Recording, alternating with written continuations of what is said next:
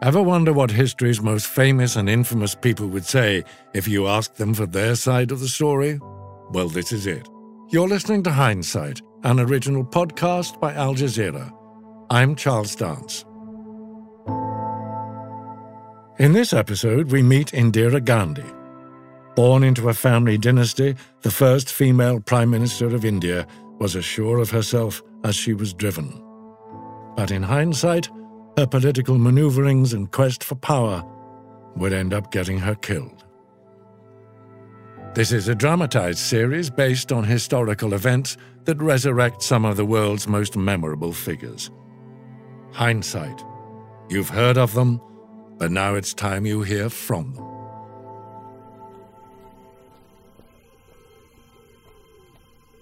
It's the 31st of October, 1984. A woman is walking down the path from her bungalow to her office. She's wearing sandals, a saffron-coloured sari, her hair neatly arranged. Her bodyguards are standing by, as always. How are you both? But she doesn't know she's in danger. The two men ordered to protect her want revenge.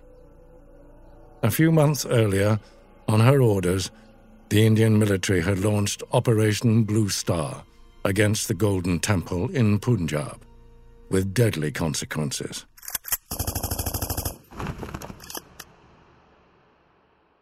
The woman who's just been assassinated is Indira Gandhi, India's first female Prime Minister.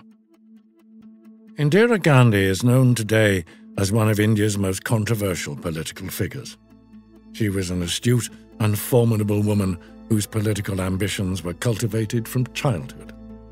Born into a powerful family dynasty in 1917, Indira was the only child of India's first Prime Minister, Jawaharlal Nehru.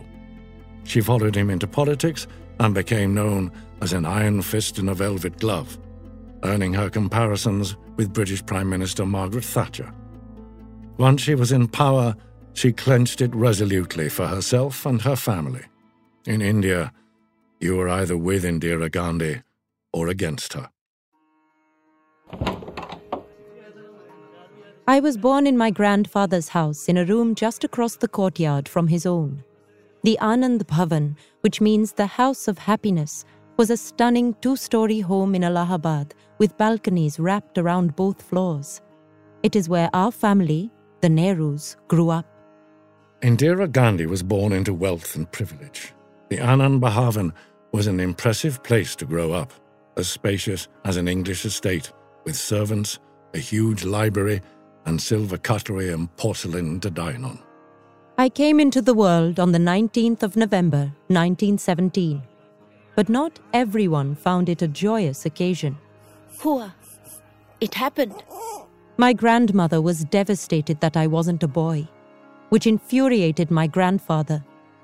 This daughter of Jawaharlal may prove better than 1,000 sons. I would prove him right. Both he and my father were overjoyed when I arrived, and when one is born a girl in India, that is not guaranteed. My grandfather named me Indira Priyadarshini. Indira after his late mother, and Priyadarshini meaning beautiful to behold. Indira got a head start compared to other girls born in this time. She was an only child in an affluent household heavily influenced by British culture. Her grandfather, Motilal Nehru, had sent his only son, Indira's father, Jawaharlal, to study in England. Her mother, Kamala, came from conservative Kashmiri family with a traditional Hindu household, which didn't always sit well with some relatives. My aunts didn't appreciate her ways, taunting her for secluding herself to pray. But she remained dedicated to everything Indian. Once, a relative gave me a beautiful dress with the finest French embroidery. No, Indira. But my mother refused it. She told her that we only wore homespun khadi in this family. She shouldn't copy everything you do. I hated it when they spoke to her like that. The decision should be yours, Indira. I stood by my mother and refused to take that French dress. And then I was ridiculed for carrying around my favorite doll, which was not made in India. I will take back the dress. But what's the difference? You and that doll are inseparable. For days on end, or was it weeks? I was torn between the love of my imported doll and duty towards my country. I suppose this is when I became truly aware of my conscience and duty. My father and grandfather were nationalists and close to Mahatma Gandhi. They believed in his movement for Indian independence from British rule. After the Jallianwala Bagh massacre in 1919, I watched them stoke a bonfire with their Savile Row suits in protest. No more foreign-made goods, particularly British ones. And so I knew what I had to do. Of course, I was terribly upset, but it had to be done. I turned my beloved doll to ash. To this day, I hate to strike a match.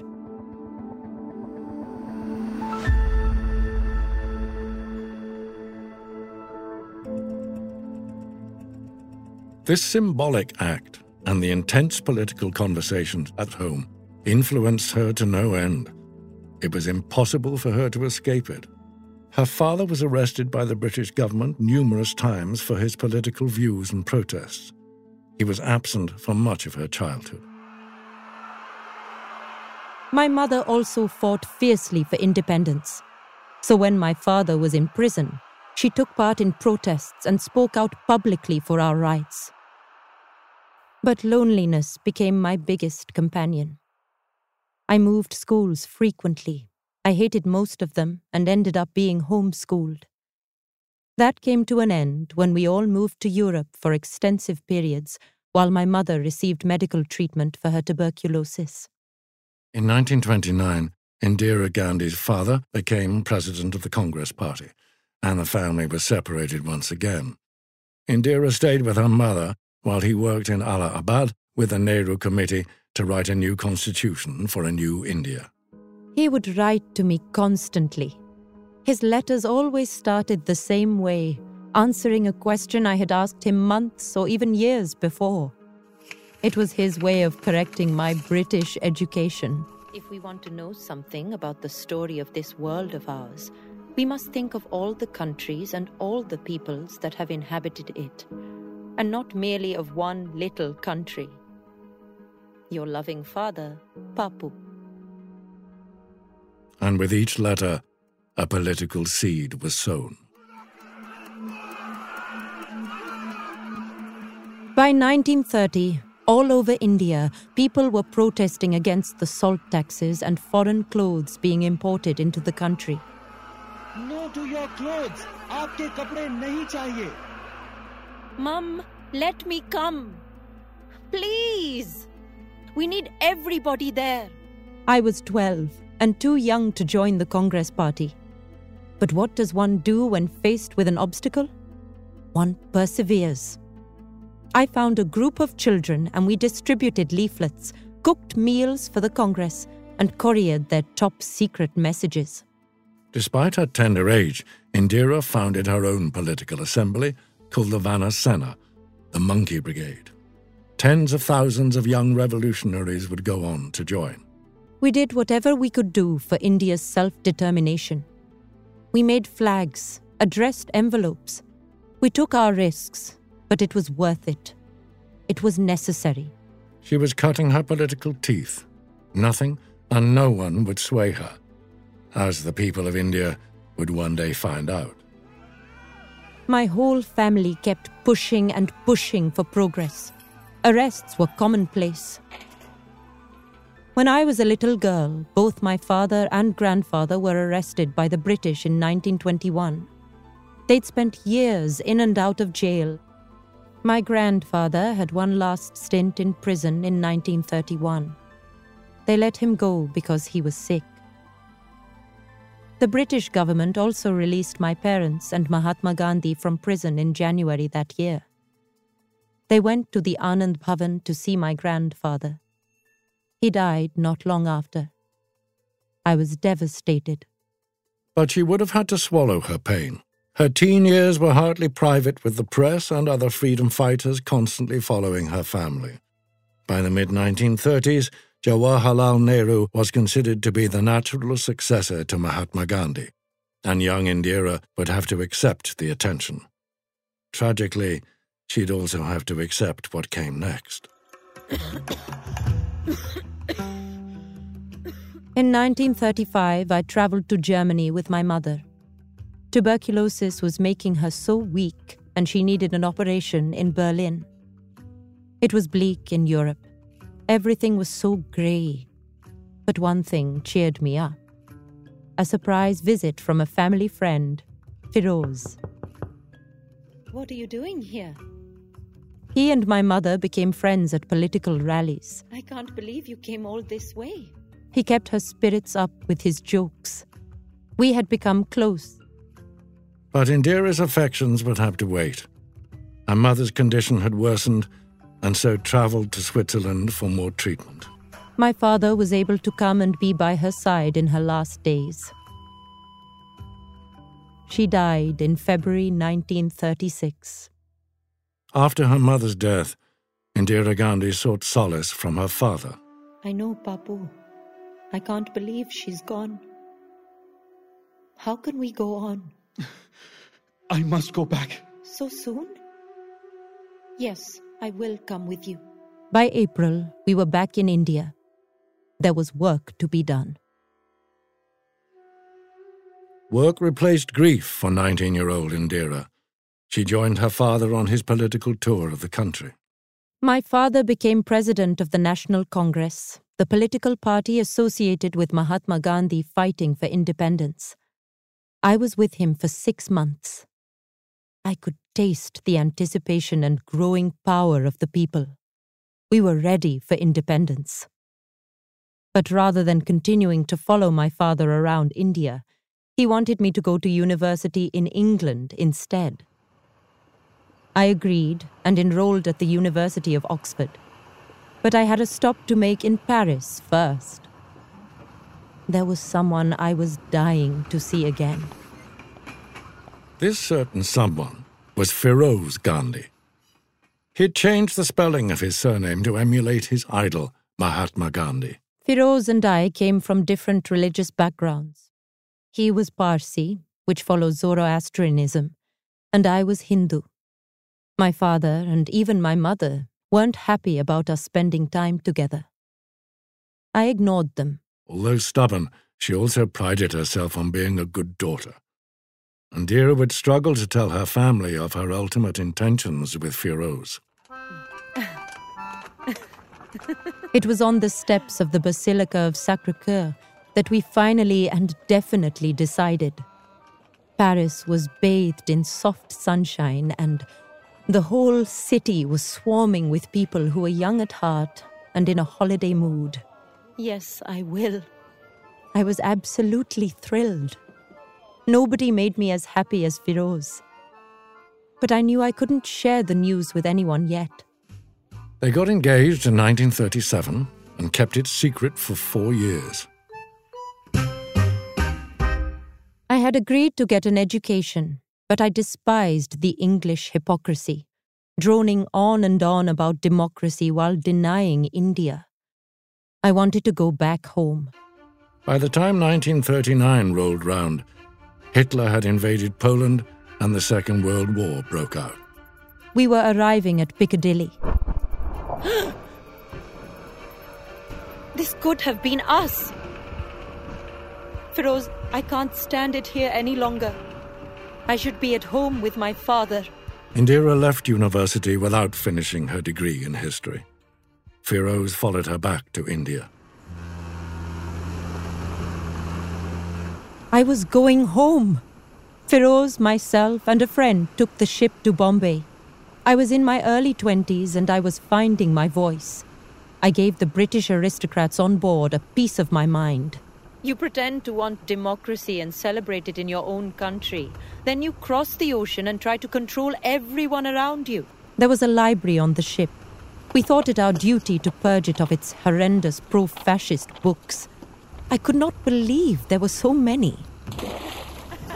I told them to throw everything overboard while I kept watch. Rebelling was thrilling. We arrived home in April 1941 and were determined to get married.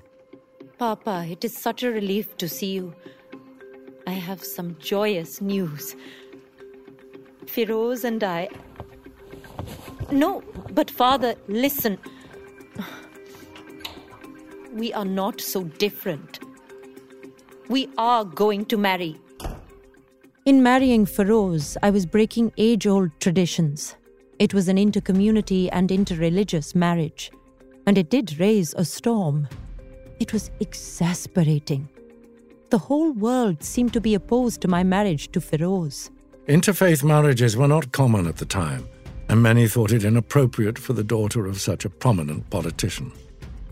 Her father also resisted at first, but he eventually relented, and on the 26th of March 1942, Indira Nehru became Indira Gandhi.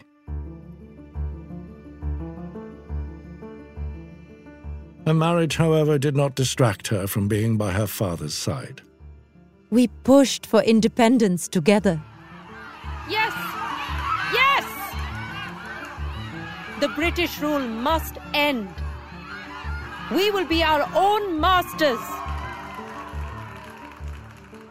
As part of the Quit India movement, Indira was like her father's shadow, putting his needs and career above anything else. And the movement was gaining real momentum. Protests were being staged all over the country. The British government arrested more than 60,000 people by the end of 1942, including Firoz and Indira. I was sent to Naini prison in September 1942. I was glad, really. It was as if something was complete. My childhood, my teen years, and now my adult life were synonymous with the struggle for India's freedom. I was imprisoned for 8 months. A year after Firoz and I were both released, our first son, Rajiv, was born. Then Sanjay came in 1946. I've never felt such love. To bring a new being into this world, to see its tiny perfection and to dream of its future greatness is the most moving of all experiences. But motherly bliss would have to take a back seat to a cause she and her family had been fighting for their whole lives. At the stroke of midnight, on the 15th of August 1947, India gained independence from the United Kingdom. Indira Gandhi's father, Jawaharlal Nehru, became the first Prime Minister of a free India.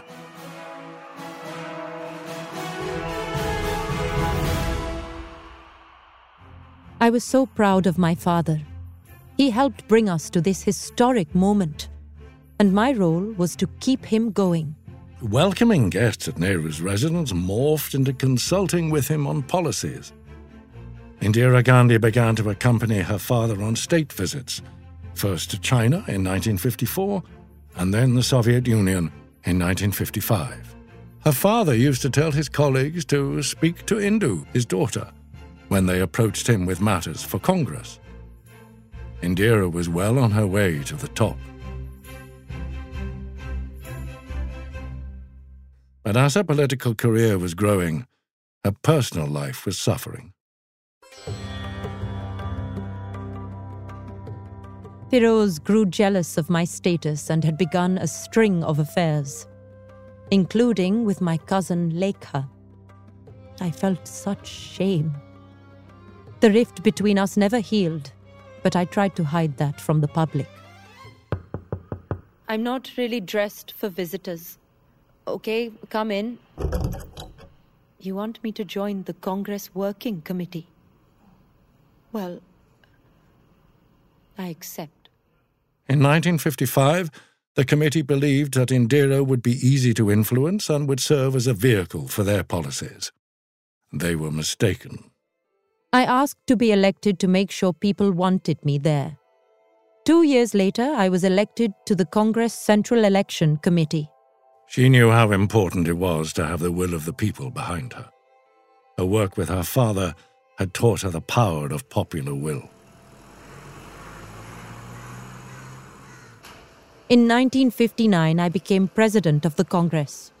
We are the women of India. Don't imagine us as flower maidens. We are the sparks in the fire. It was such a proud moment for me. But how did Feroz react? Well, he exuded such hostility that poisoned the air. We were estranged for much of our marriage. Still, it came as a great shock when I received a phone call that he had succumbed to a heart attack. I was 42 when I became a widow. 4 years later, I lost the other man in my life. Jawaharlal Nehru, India's first and longest-serving Prime Minister, died of a stroke on the 27th of May, 1964. It was the worst moment of my life. Amid the depression and feelings of despair, his colleagues asked if I would become a member of the upper house. How could I? If anything, I needed a break. But she knew she couldn't walk away from this opportunity. Indira Gandhi became Minister of Information and Broadcasting in Lal Bahadur Shastri's government. But she found it hard to hold back and ignored her Prime Minister repeatedly. When Prime Minister Shastri died from a sudden heart attack in 1966, Indira was in prime position. Not everyone wanted me to fill Shastri's shoes. Some called me Gungi Guriya or Dumb Doll. What did they know? I was nominated to be Prime Minister and voted in by the syndicate. The syndicate was originally formed to discuss the future of the country after Nehru's death. Together, members were the ultimate kingmakers in India. On the 24th of January 1966, Indira Gandhi became India's first female Prime Minister. The syndicate voted for her, believing she would be a puppet for their own agenda. They couldn't have been more wrong. My heart is full. I do not know how to thank you. As I stand before you, my thoughts go back to the great leaders, Mahatma Gandhi, my father, and Lal Bahadur Shastri. These leaders have shown the way, and I want to go along the same path.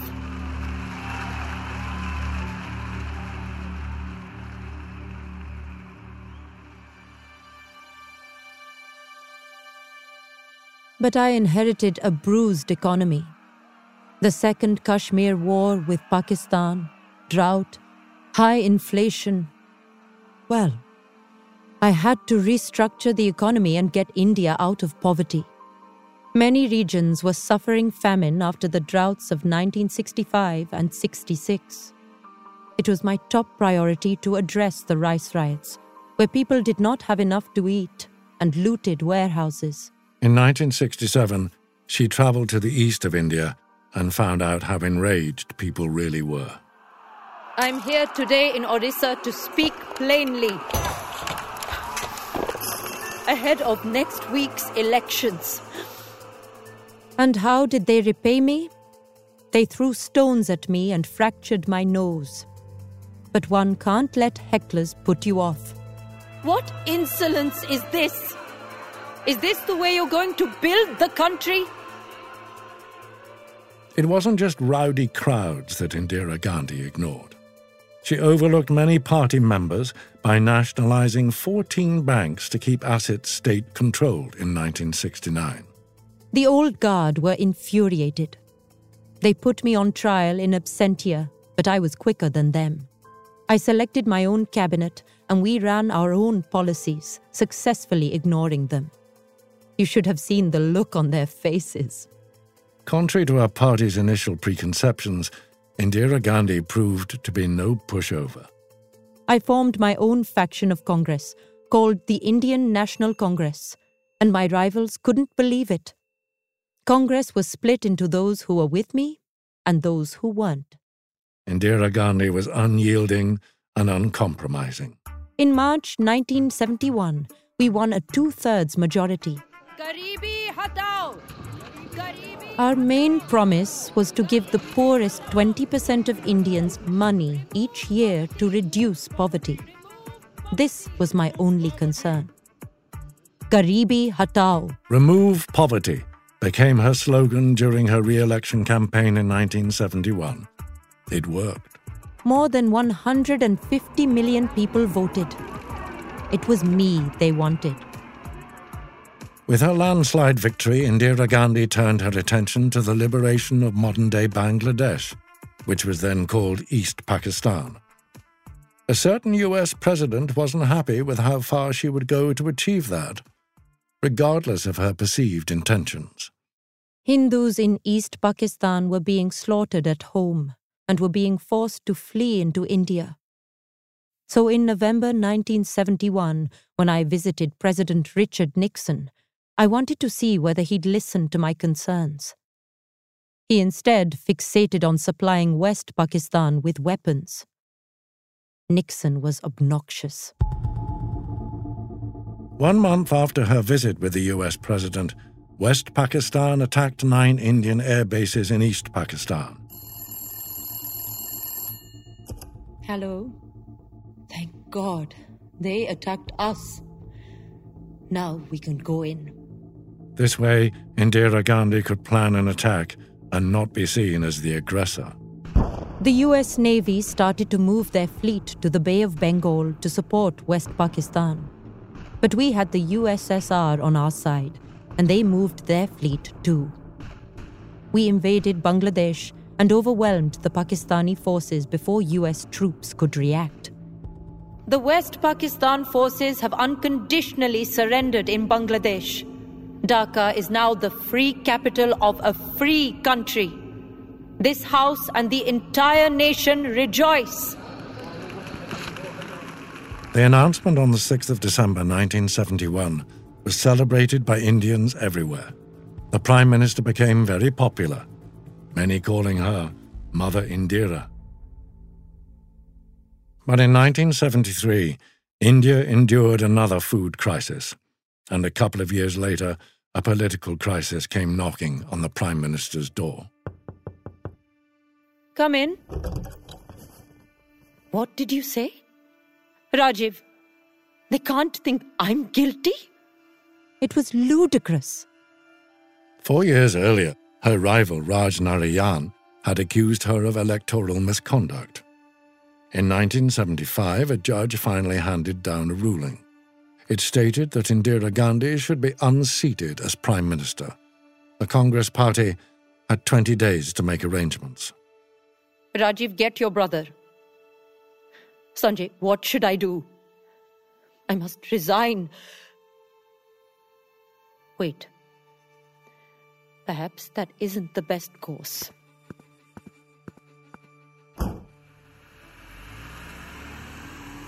I did what anyone who wants to protect their country would do. Or protect themselves. I asked the president to invoke Article 352, and he agreed. This gave me ultimate power regardless of court rulings, and ironed out that little hiccup. That's one way of putting it. Indira Gandhi's tactics shocked even her closest allies.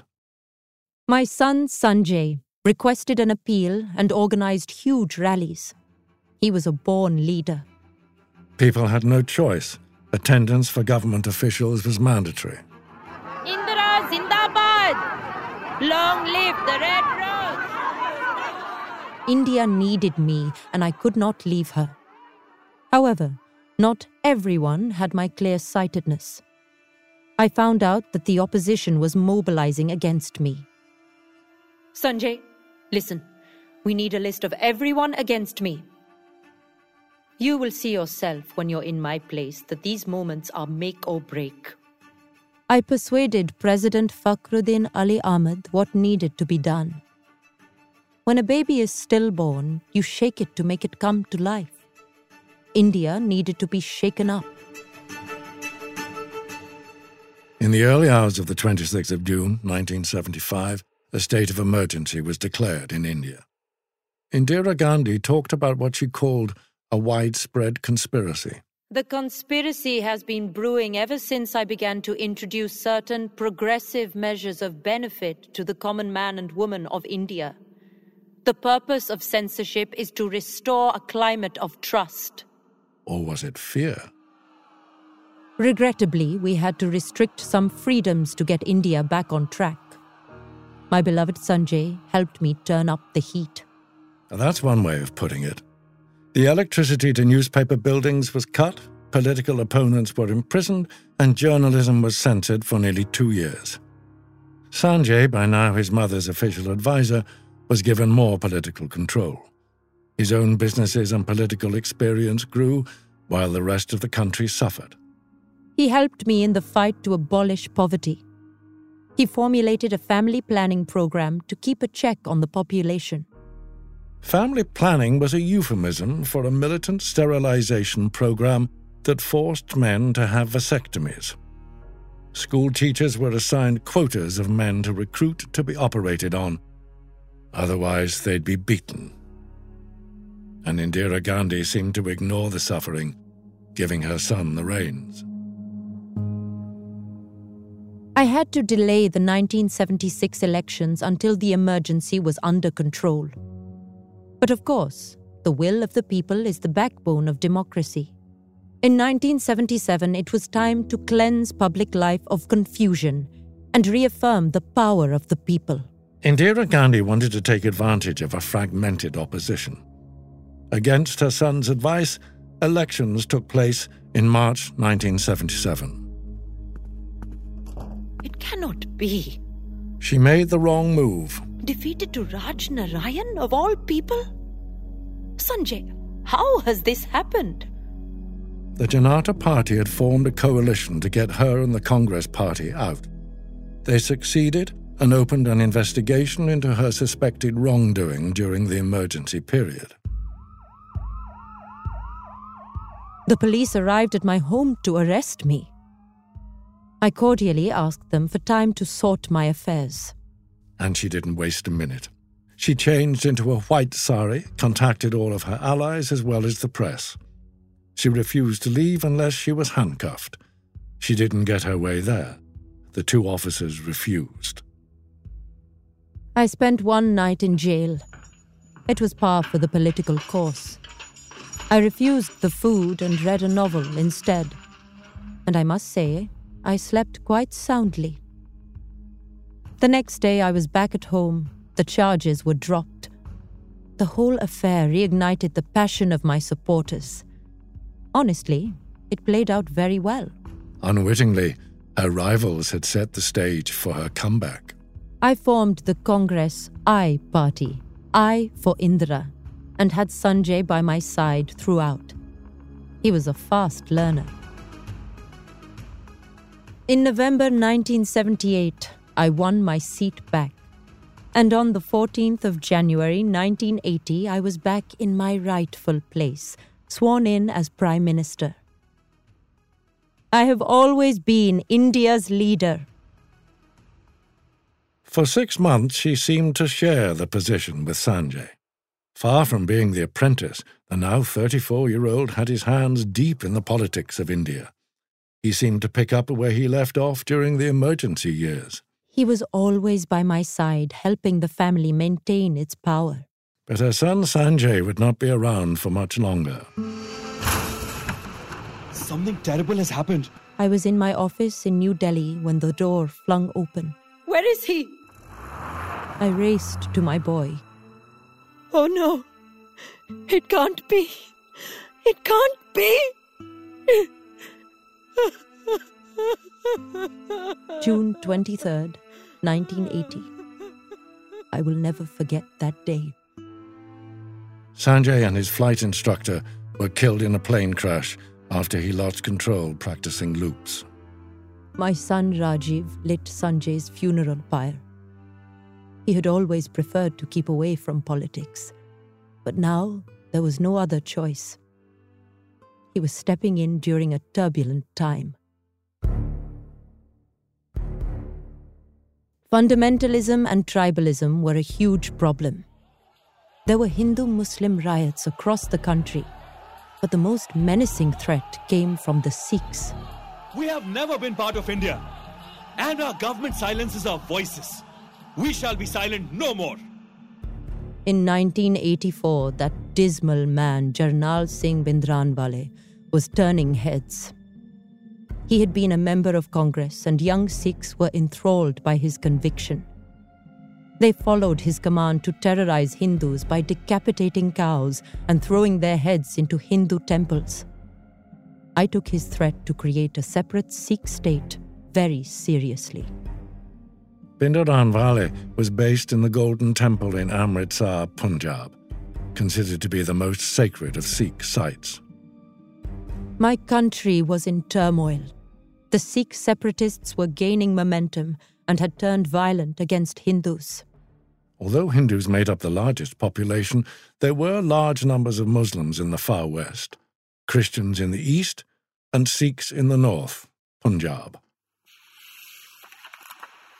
The Punjab is uppermost in all our minds. The whole country is deeply concerned. I cannot allow violence and terrorism in the settlement of issues. Those who indulge in such anti-social and anti-national activities should make no mistake about this. I appeal to all sections of Punjabis. Don't shed blood. Shed hatred. Bhindranwale had moved to the temple about 2 years earlier. Indira Gandhi watched, waited, and planned her attack. And then... In the first week of June 1984, commandos stormed the temple to remove Bhindranwale and his followers. The operation was a success. It was a massacre. More than 1,000 pilgrims and hundreds of soldiers were killed in Operation Blue Star. It was a devastating raid that stunned Sikhs everywhere.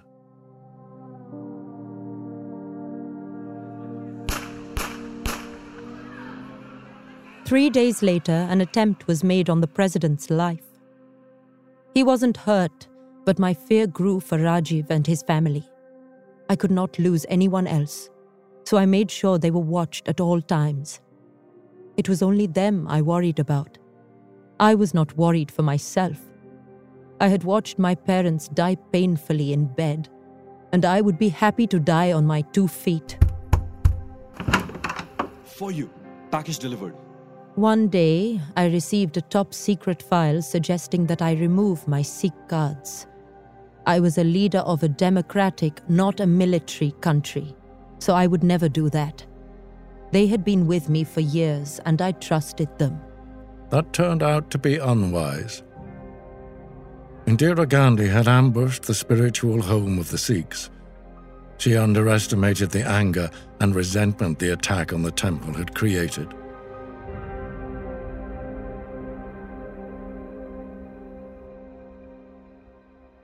I am not worried about dying. Every single drop of my blood will invigorate the nation and strengthen united India. On the 31st of October 1984, Indira left her residence just after 9 o'clock in the morning and made her way down the garden path where her 2 Sikh bodyguards were waiting for her. Good morning, Inspector. Good morning, Captain. They opened fire with a submachine gun and a pistol. She was hit 30 times. She was 66 years old. I served until my dying breath. Nobody could take that away from me. I'm so proud of having spent my life working for the people. Not only that, but I prepared Rajiv to take over, so India would not suffer. Indeed, her son Rajiv stepped into power that very evening, ensuring the dynasty would continue. Rajiv would be Prime Minister for 5 years, but like his mother, he too was assassinated, killed by a bomb hidden in a basket of flowers. Indira Gandhi was the second longest-serving Prime Minister in India after her father. Today, her descendants hold positions of power. Her granddaughter and 2 grandsons all followed her into politics.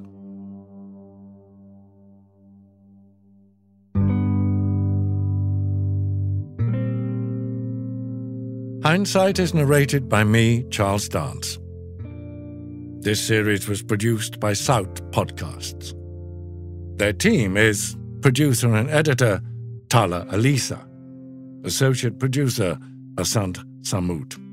This episode is written by Louise Sinnerton. Indira Gandhi is played by Evita Jai. Sound design by Tasia Kabani. Sound editing by Mahmood Abunada. Research by Rama Sabanek. Fact-checking by Bayan Alaruri. Director Zain Ganma. Recording by TVC Soho Studios and the VoiceOver Gallery.